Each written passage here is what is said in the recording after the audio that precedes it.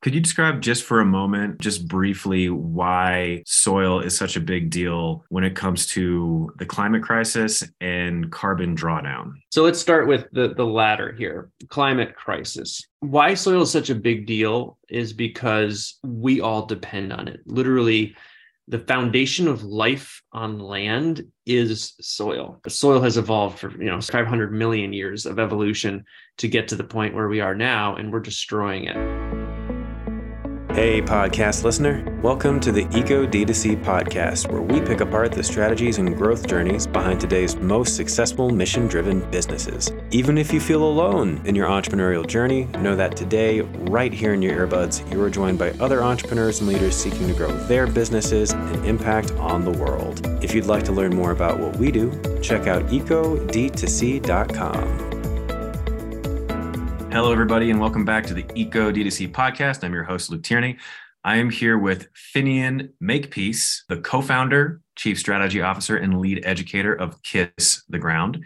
He's a renowned presenter, media creator, and thought leader in the field of regenerative agriculture and soil health. His dedication to Kiss the Ground's mission of awakening people to the possibilities of regeneration has motivated him to develop training programs, workshops, and talks designed to empower people around the world to become confident advocates for this growing movement. He is the producer of the Kiss the Ground movie on Netflix. I highly recommend watching, and is a key leader of the Regenerate America campaign. Finian, how you doing? I'm doing great. Really good to see you, Luke. Thanks for having me.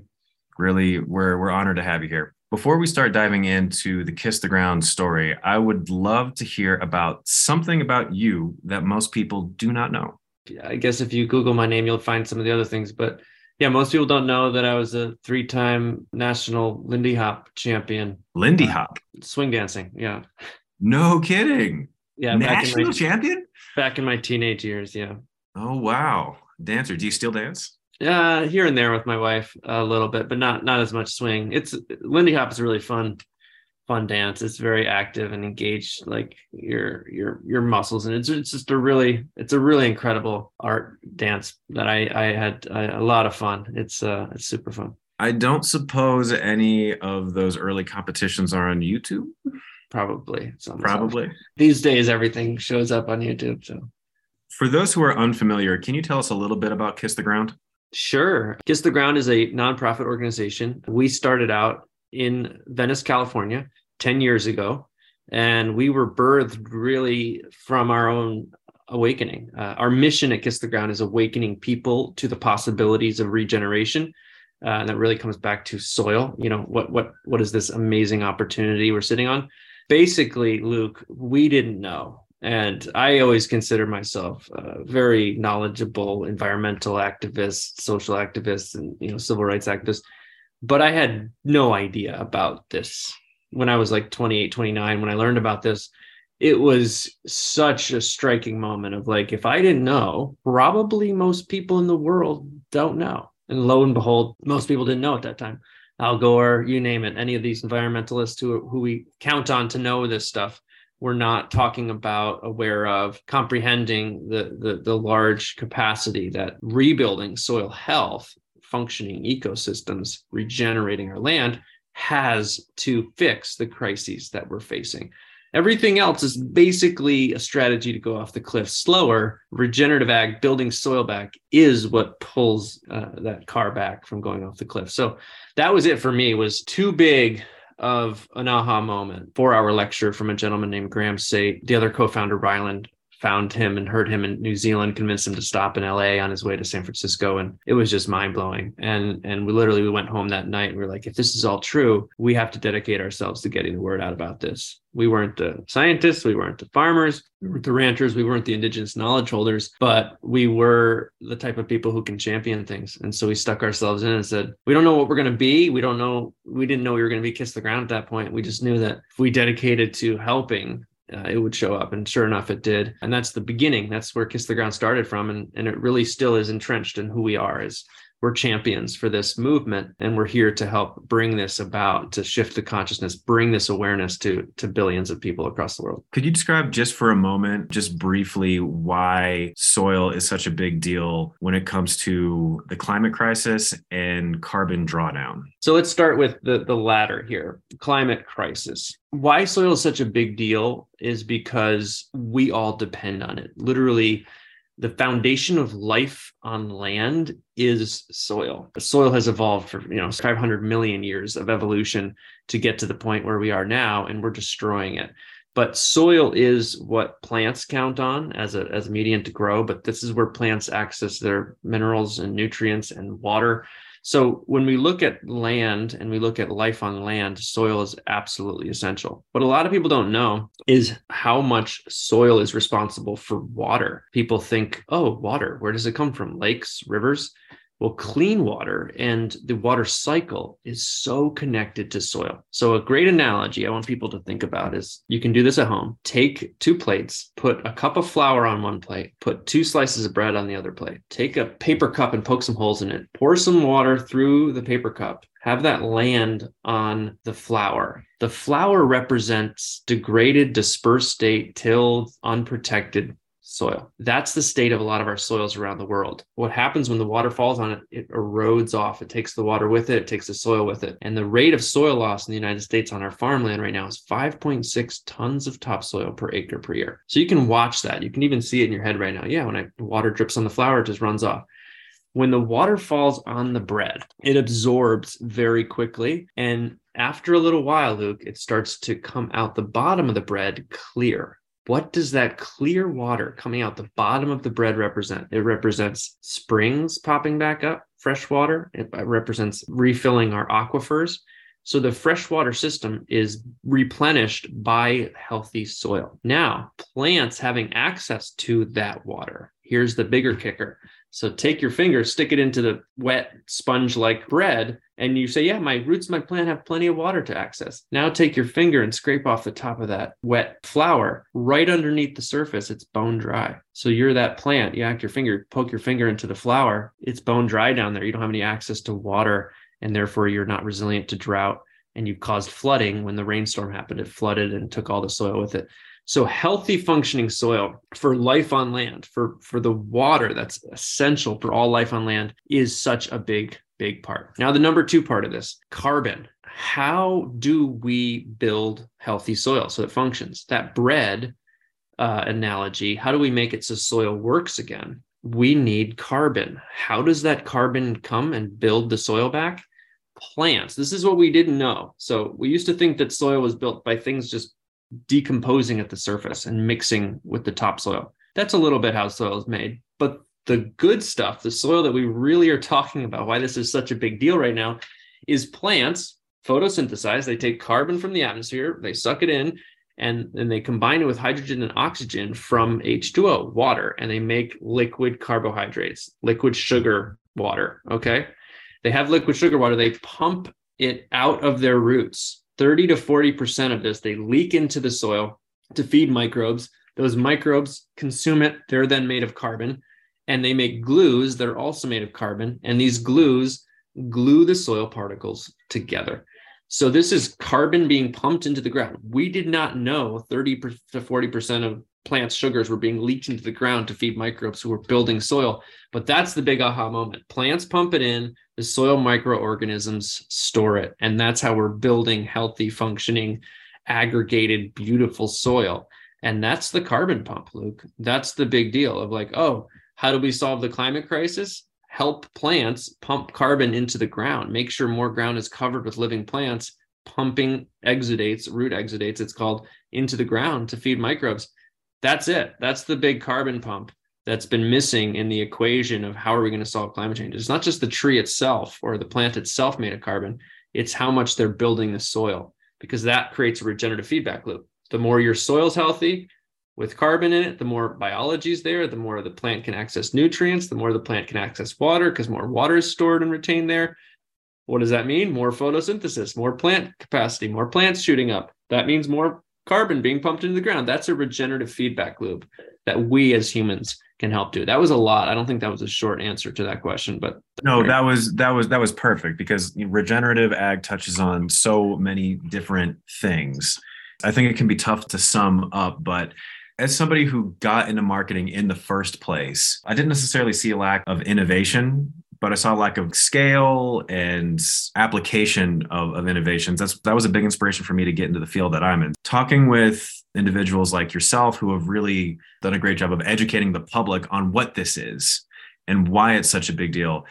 And working on, scaling realistic applications of this is just enormously exciting. I'd love to ask some questions about that early growth. Talked a little bit about how you and your partners got together, realized the importance of what this is and why it deserves to have the place in the climate movement. What do you then do? A lot of us are ideologically minded that really want to make sure our work impacts, that we're doing good things. A lot of people have ideals. It's a lot harder to make the rubber meet the road. So what do you do then to really give it some momentum? That's a great question. We had a particularly interesting starting point, and we got inspired, as I mentioned, with the inspiration story, but the mechanics of it were pretty simple. So I had a lot of organization background.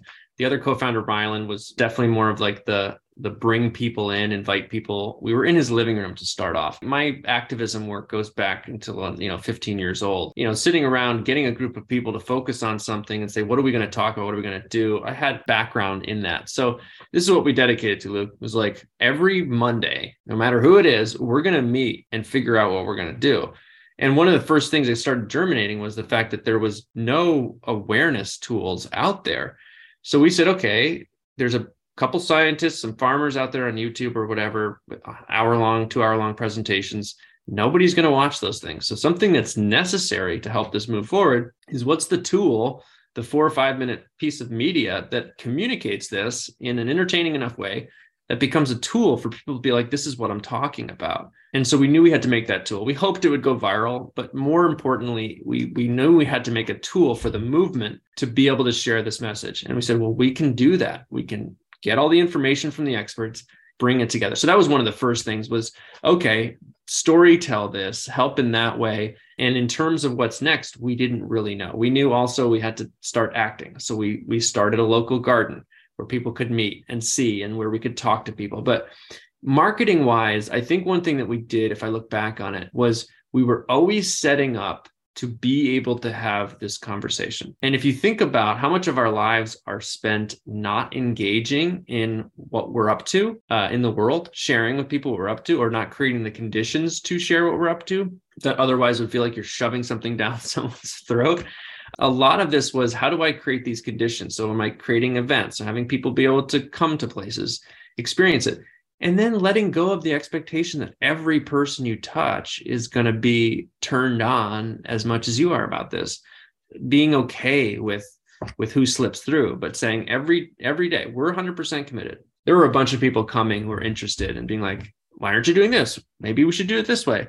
It was really important to look around the room and say, who's 150% in this type of work? Because you can get a lot of commotion, a lot of ideas, a lot of emotion involved in the early days of something like this. But you look around and you have people who are fully invested. And those are the people you want to start working with. On top of that, to help out any early entrepreneurs or people, you can have people who are dedicated, who are also stuck in their own past paradigms and not willing to break through and say, well, if our goal is to go big, how are we going to do that? So we definitely had to filter through some of the people who are 150% dedicated, but they were very much stuck in this is how I would do it. This is how it should be done. And we had to be able to sift through that. That was kind of all over the place. I think the key things are making sure you can have a voice in multiple places ongoingly, creating the conditions for that, looking around who's in the room, who's actually 100% into this and not just in it for the socializing or in it for the business opportunity to get rich quick type of thing,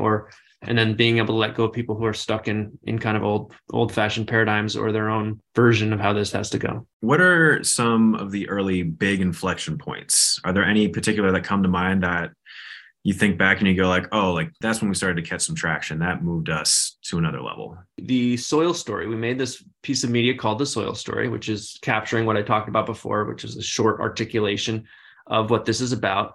We got insight from leaders in the movement. So it was kind of peer reviewed and had an essence of carrying the weight of the movement. And we were about to launch it. And I was working in policy stuff a bit and the state of California was launching their Healthy Soils Initiative and trying to get buy-in from the Congress, the state Congress, to do it, the Assembly and the Senate. And we said, what if we used our piece of media and got celebrities who we know living in LA, friends of ours like Jason Mraz and others, what if we had them do an introduction to the piece of media to get signatures for this campaign to push the state of California for healthy soils?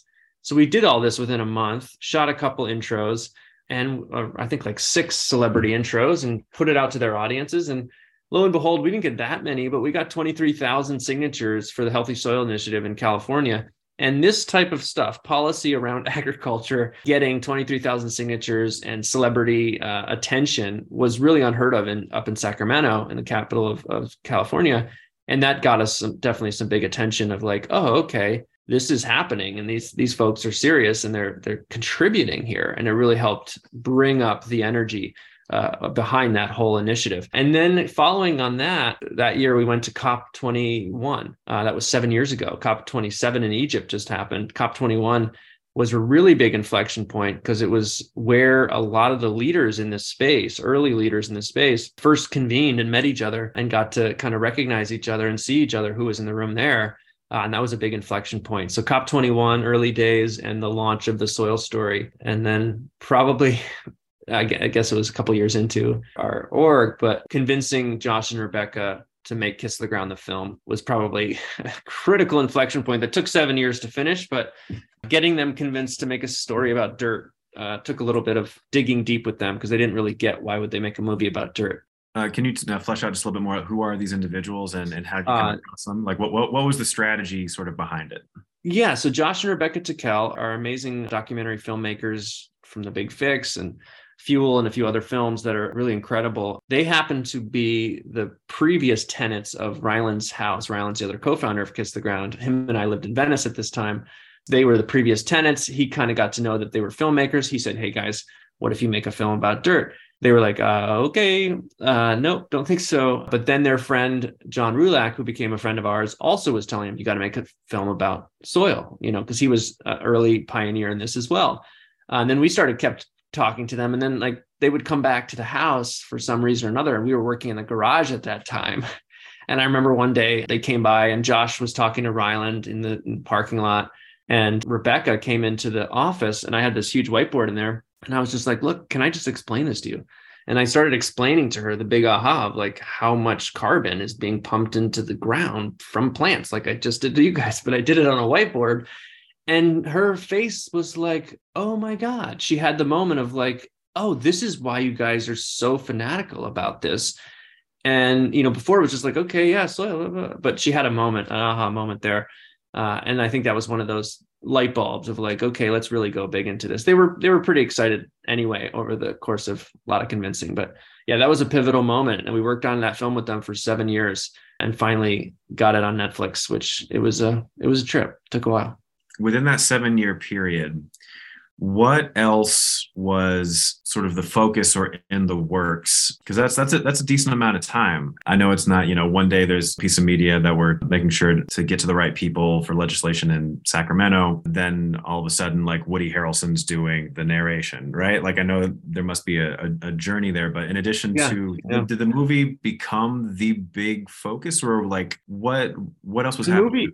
It was very simultaneous. The movie was kind of a chunk by chunk because we didn't get it all funded right off the bat. So it was on pause a lot of times over the 7 years for funding reasons. But they were kind of joined at the hip where it was like the movie was going forward, but the constant was Kiss the Ground, the organization. We were out there being pioneers in how are we going to share this message. So we had a media program that was constantly churning out other short form media, constantly making presentations, slides, and going out there, doing the networking. So for folks out there, it's like the success of Kiss the Ground, the movie, is it the movie itself being on Netflix, but the trust of the movement, the intricacies of the grassroots of the people who knew who we were and what we were up to and what we were about and how much we did our due diligence to follow the people who are the experts and the leaders and the elders in this space. I think is a lot of the reason the film really holds so much weight in this movement is because if the movie just came out by itself, Luke, I think there would have been a lot of people like, oh, why wasn't I asked about this? We've been leading this space for 30 years, right? We did a lot of that homework, not just of the filmmaking itself, but showing up and being a part of this movement. So we had a media group, we had a farmland program helping farmers get access to training to this work, scholarships for high-level training from some of the stars of Kiss the Ground, the movie. So over these years before the film launched, we were helping farmers to actually start doing regenerative agriculture as a mouthpiece for this movement, as well as a kind of a funnel. We've always been out there allowing people to enter in. And then our work with education, we've been helping advocates be trained. So you know how Al Gore has his climate reality project, right? We have soil advocate training that we made similar to his training. And we started live versions of it. And now we've come to the point where we have a masterclass that people can take a 9-week module. But we basically said, if this movement's going to scale, we need to be able to have people who are all about it get to the front and be able to do what I do and others do out there quickly. So scaling the movement means thousands, if not more, really, really great advocates. So over the course of the last 5 years now, we've trained about 5,000 advocates from 30 different countries through a 9-week program that really allows them to be confident. And one advocate I was just texting with this morning, she's helped raise for the government of Canada, which again, money is different in Canada compared to the US, but $1.75 billion for regenerative ag transition in Canada. An advocate who came out of our course who was like, okay, I'm going to help Canada do this. So the countless examples around the world. This other guy just was on the end of our call, just saying like in England, he just got with, I think, millions of acres of a watershed project that just hired his group to regenerate all the land and convince all the farmers to do cover crops and everything like that. But the point being is that we were engines behind this movement of trying to make this movement bigger, more robust. People from large companies getting trained, doing workshops with big groups to get their head around this, to really bring them forward. And a lot of things that we were doing behind the scenes, Luke, was super important for folks out there to remember that being of service is such a big part of success. I think a lot of what people don't know of our work is that we've brought a lot of people into this movement just to bring them in. They might have big businesses that are thriving now and kicking butt. Like the intro, the being a welcomer to the movement has been a big part of our work behind the scenes that not a lot of people are aware of or know about, but a big part of our work over the last 10 years. Education, media, farmland, and then more recently policy. We've been doing work, and that goes to the local level in Los Angeles, state of California, and now federally with the Farm Bill. 10 years of our work has been all out for 10 years.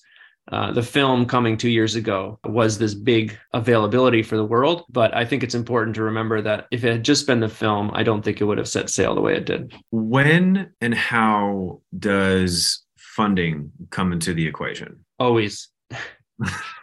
we need funding. We're in a big funding push right now because we're doing this audacious campaign for the Farm Bill, and it takes resources and it takes time, and you're up against very, very, very, very well-funded advocacy groups that are arguably going up against you in certain ways. So you have to be funded to get the right personnel in place. But funding is really important. I'm really thankful for Ryland. He happens to have a knack at asking, and I've gotten better over the years. But for those people out there who have their own skills, and you need to build a team who have different types of skills, but you need your engines, you need your inspiration, but you need people who can also fundraise. And that is a big part of this equation. As I mentioned before, there were stall outs for Kiss the Ground, the movie. We did not know if that film was going to be made, but it was because of big asks of, if this is going to happen, we need this funding. And that was, Luke, even before we knew the film was going to be as good as it turned out to be. So people were seeing cuts of that film when it wasn't in its best state and still being convinced to put up the money to fund this. And then the organization itself, people have believed in what we're doing and seen the impact over the years. And so we have a track record now, and there's belief that our commitment to this, the drive we have within ourselves to do this, is real. And people saw that too in the beginning. Once they got the aha, they were like, well, if I'm not doing this, thank goodness these folks are, because they believe in us as drivers and unstoppable. Stop me if the question is prying, but I'm super curious. Was there in the beginning a proof of concept that you had to have in order to get funding? Did you guys manage to get some funding out of the gate? How much of it was, say, public versus like public grants versus private raising? A lot of it was private raising individuals who had the aha moment, like I said, and were like, now that I get it, I'm still going to be doing my job, but I'm really glad you guys are doing it because I see the need for this. And the proof of concept oftentimes would be in the what we're working on type of initiatives and sharing those with people. Making a film was definitely one of the easier things to raise funds for. A lot of people in our network saw that as a viable place to put funding. Versus policy, say, is a harder ask to get people to fundraise behind policy work. Arguably, which one's going to make more technical change? Sharing our wins, people seeing that, we were making impact out of our, punching above our weight always, and proving that dedication pays off. But individuals seeing that, I think, was probably companies, organizations that funded us, some foundations or some family fund foundations that are from companies, even some early funders who really saw and knew us and what we were up to, going to do for this movement. The belief in us basically was really, really important. What was the moment in which you felt like Kiss the Ground as a nonprofit really had legs? What was the we're out of the garage moment? I think probably a lot of people could relate to this. I don't know if you ever lose that. I think a lot of people perceive that or think that, but I think as anyone who's done a startup, it's really hard to take your brain out of that. And that's why we just hired a new CEO, for example, because you have to start getting out of your own way and you have to start focusing more on what you're the most capable of, the most able to do,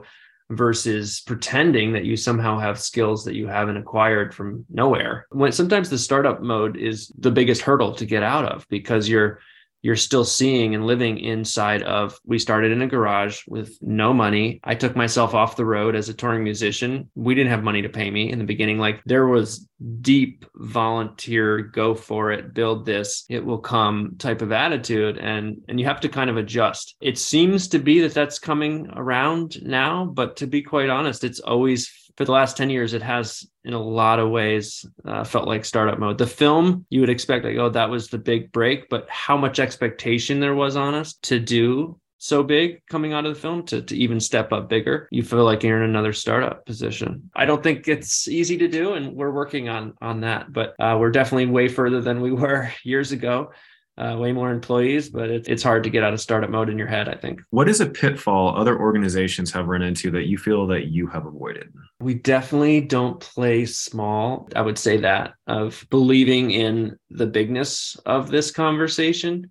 For me, like a couple of years ago, I was like, by 2025, I believe that soil health and regenerative agriculture is going to overtake all of the other climate solutions and be in the top 3 or 2. Or maybe 1. I believe that. And I know, and I can see that, and I can project the aha moment, exponential curve of people around the world. I feel like some people who see this be like, oh, great, this is cool. I'm going to do this here or there, but they don't necessarily believe in themselves as a catalyst for something this ginormous on the world stage. We haven't failed with our optimism of believing that the world itself, the entire human population, can catch on to this. What is a pitfall that you fell straight into along the way? There's a bunch, I think, but something that comes to mind is in the beginning was not getting the help that we needed when we needed it, and letting things take more time than they needed to because we didn't ask for the correct support. And even some of those early budgets, essentially cutting yourself into a position to do it, you had to have a Herculean effort.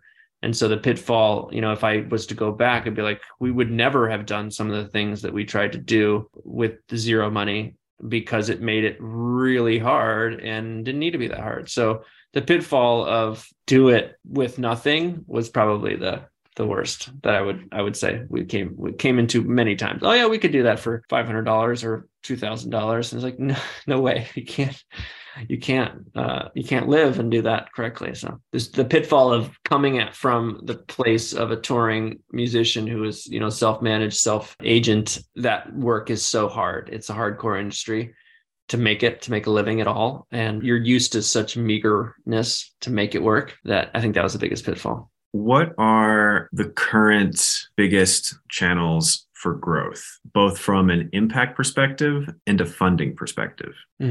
These are the questions we're really tackling ourselves. I don't think I have a complete answer for you on that. We are definitely reassessing that at the moment. Honestly, that's where we're at.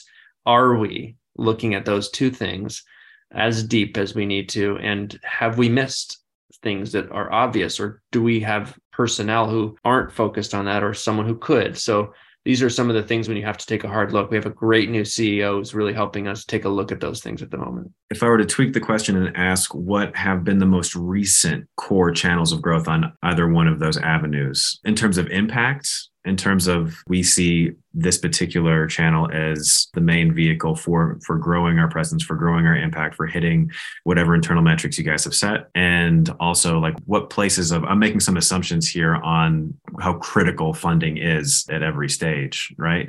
So which sources of funding have been the most important of late? And also what channels have been the most important to growing your message and your impact?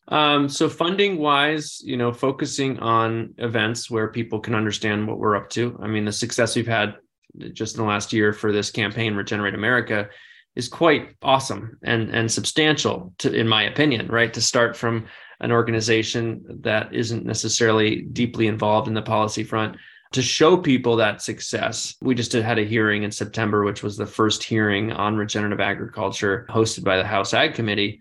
So people seeing that and seeing that impact at that level has definitely been a place where people feel inclined to keep supporting and giving. So events, but foundations also, when you can have a communication with foundations one-on-one with their groups to get them connected to this, that's been a huge place where we've seen access points of people being leveraged to say, yeah, this is the water crisis solved. This is the climate crisis solved. This is the human hunger and health side. This is the biodiversity. People grasping that a lot of their foundation's goals do connect to soil health and agriculture. That's been a big point of leverage. So the impact, we're looking very much into a few of our other programs. We're really looking right now at a new metric of analysis shows us that about 3% of the US population is aware of this. And what we're seeing at the growth rate and speed of the adoption, this transpiring to everyone in society because of that, we're basically saying we can be a very competent component to move this from 3% to 10%. And that's looking at that goal of awareness and people saying, okay, that impact metric really makes sense with what we've seen at 3%. And then with the Farm Bill, that's why we're focused with Regenerate America there. If that moves, and what we've analyzed there is about 1% of the $856 billion is actually helping farmers and ranchers to rebuild their soil. What if the prioritization of that funding was shifted such that 3 to 5% was actually helping farmers and ranchers rebuild their soil? Those calculations are quite exciting. And so seeing that and seeing the Farm Bill being able to be adjusted to have that be achieved is a really big action point that we're still going towards and seeing success in. And then the advocacy training, like getting people educated, more deeply educated. The difference of watching the Kiss the Ground film and being inspired versus going through a 9-week training program to come out the other side as a competent, articulate, passionate, inspired advocate is very different in terms of what you're going to contribute. Again, probably 10 or 15% of those people actually do monumental contribution, but every single one of them will be doing some form of contribution, far more than they would have just on their own, and believe in themselves to do that. So some of those things are critical action points that inspire us every day. It's something really interesting that we see on the marketing side ourselves. We're constantly, as a marketing agency that's helping brands grow their sales, we're doing analyses all the time. And, we worked with and continue to work with brands that really emphasize regenerative. I have yet to see a niche, a space in which we're really seeing regenerative as a search term from consumers in terms of SEO, in terms of like the different, we'll do these analyses for, a brand is launching X product, like what do consumers want? What are they searching for? And then it's our job to properly prioritize those things. For me personally, it's been enormously exciting to see the energy surrounding this coming from within the industry, despite the fact that most consumers, only 3%, like most of them don't know what this is yet. And to see a lot of people really rally behind, making this a core of their brand, even before the tipping point has been hit, is something that's been really, really cool for me to witness, because where I sit in my industry, it's all responding, not all, but in large part, like responding to product market fit, demand for different things. And as service providers that like to work with mission-driven companies, we have to prioritize. Depending on where you are, your customers might not really care that much that you're eco-friendly. Like that's a plus. I've yet to see that, ever be like a negative, but we have to help brands, really dial in their messaging and what they're emphasizing and what they're not in these different online marketplaces. Because at the end of the day, like if they're doing impact, especially like my job is to help them grow, period. And I'm going to give them the recommendations that are going to help best achieve that. Critically, I think that, I want to focus on the word yet. I do think it's coming. It echoes other, it's not exactly apples to apples, but there was a point in time which no one knew what non-GMO was. And you had first movers in that space emphasizing it when nobody knew about it. And well, here we are with that. To me, it's exciting. It's definitely exciting. And I think it's partly due to the nature of this movement is folks understanding that they have to play a role in crafting this. This isn't, people say, yes, consumer demand is what drives a lot of things at the end of the day. But a lot of companies, I think, have stepped up to recognize that their supply chains, their goals that come back to regenerative ag, like they're going to have to be architects in making this a reality too. And that's why we have a Regenerate America campaign with a huge amount of brands. We have 105 organizations, farm groups, and brands, but a big contingent of that is brands who are seeing like, we need policy change so that we're not having to do this all by ourselves. So the signals to farmers to start doing this. And what you're talking about, the yet point is coming. People know it's coming. And where's that source going to come from, Luke? We're going to have to be even more grass-fed beef from New Zealand and Australia? Like, really? How are we going to change that? And how is the United States as a potential for regenerative supply actually going to be valid? It can't just be on the backs of the companies because they're already saying this is hard. We're already in a pickle. And so if we look at how much is supporting the other side, let's say the degenerative conventional side, that's what is the easiest to access for companies. If we don't change how much is for regenerative, those companies are going to have to lift all on their own. And that is a heavy lift. So that's why we're working on policy, is because we see the yet exactly how you do. It's coming. It's what's in the shadows right now. It's going to be coming out. People are going to start asking about it. But along the way, people are leading with this conversation, saying that you care about this, you care about that, you care about this. That's why we're going regenerative, because we do too.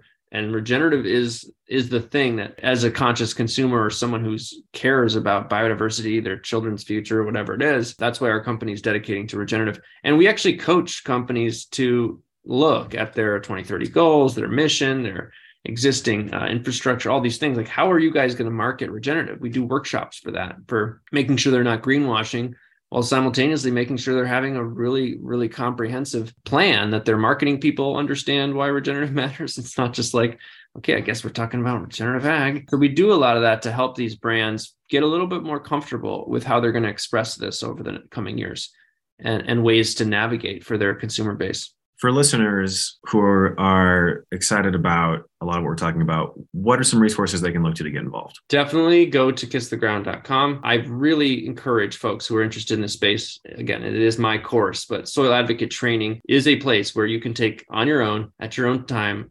You can get more acquainted to this movement, have an amount of resources that on your own trying to collect would be extremely cost prohibitive, time prohibitive. So that course is well worth any of your time to get more acclimated to this movement at large. Watch Kiss the Ground, the movie, of course. It's such an easy place to get started. Start checking out on LinkedIn who's about this and seeing in your network who's there, and then start building your network more around the regenerative space. Yeah, regenerateamerica.com if you want to sign up for that. Of course, that's a huge part of how people can contribute right now and support Kiss the Ground. We are in a big fundraising push, so support is always crucial. And where can our listeners find more of Finian? I talk a lot in Soil Advocate Training. In the Soil Advocate Training course, it's me lecturing about a bunch of really cool topics. So you can hear a lot from me there. Do you mean like other podcasts or other?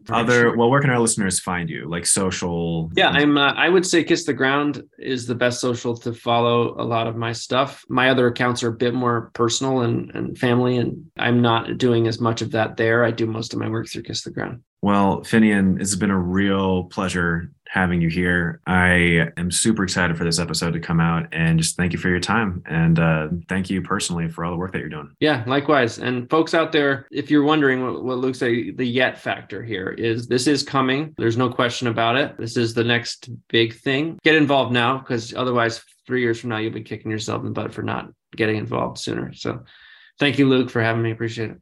All right. Thank you. Hey, podcast listener, that's it for us this week. As always, it's a pleasure having you here. If you want to check out more episodes and learn more about us, visit ecod2c.com. See you next time.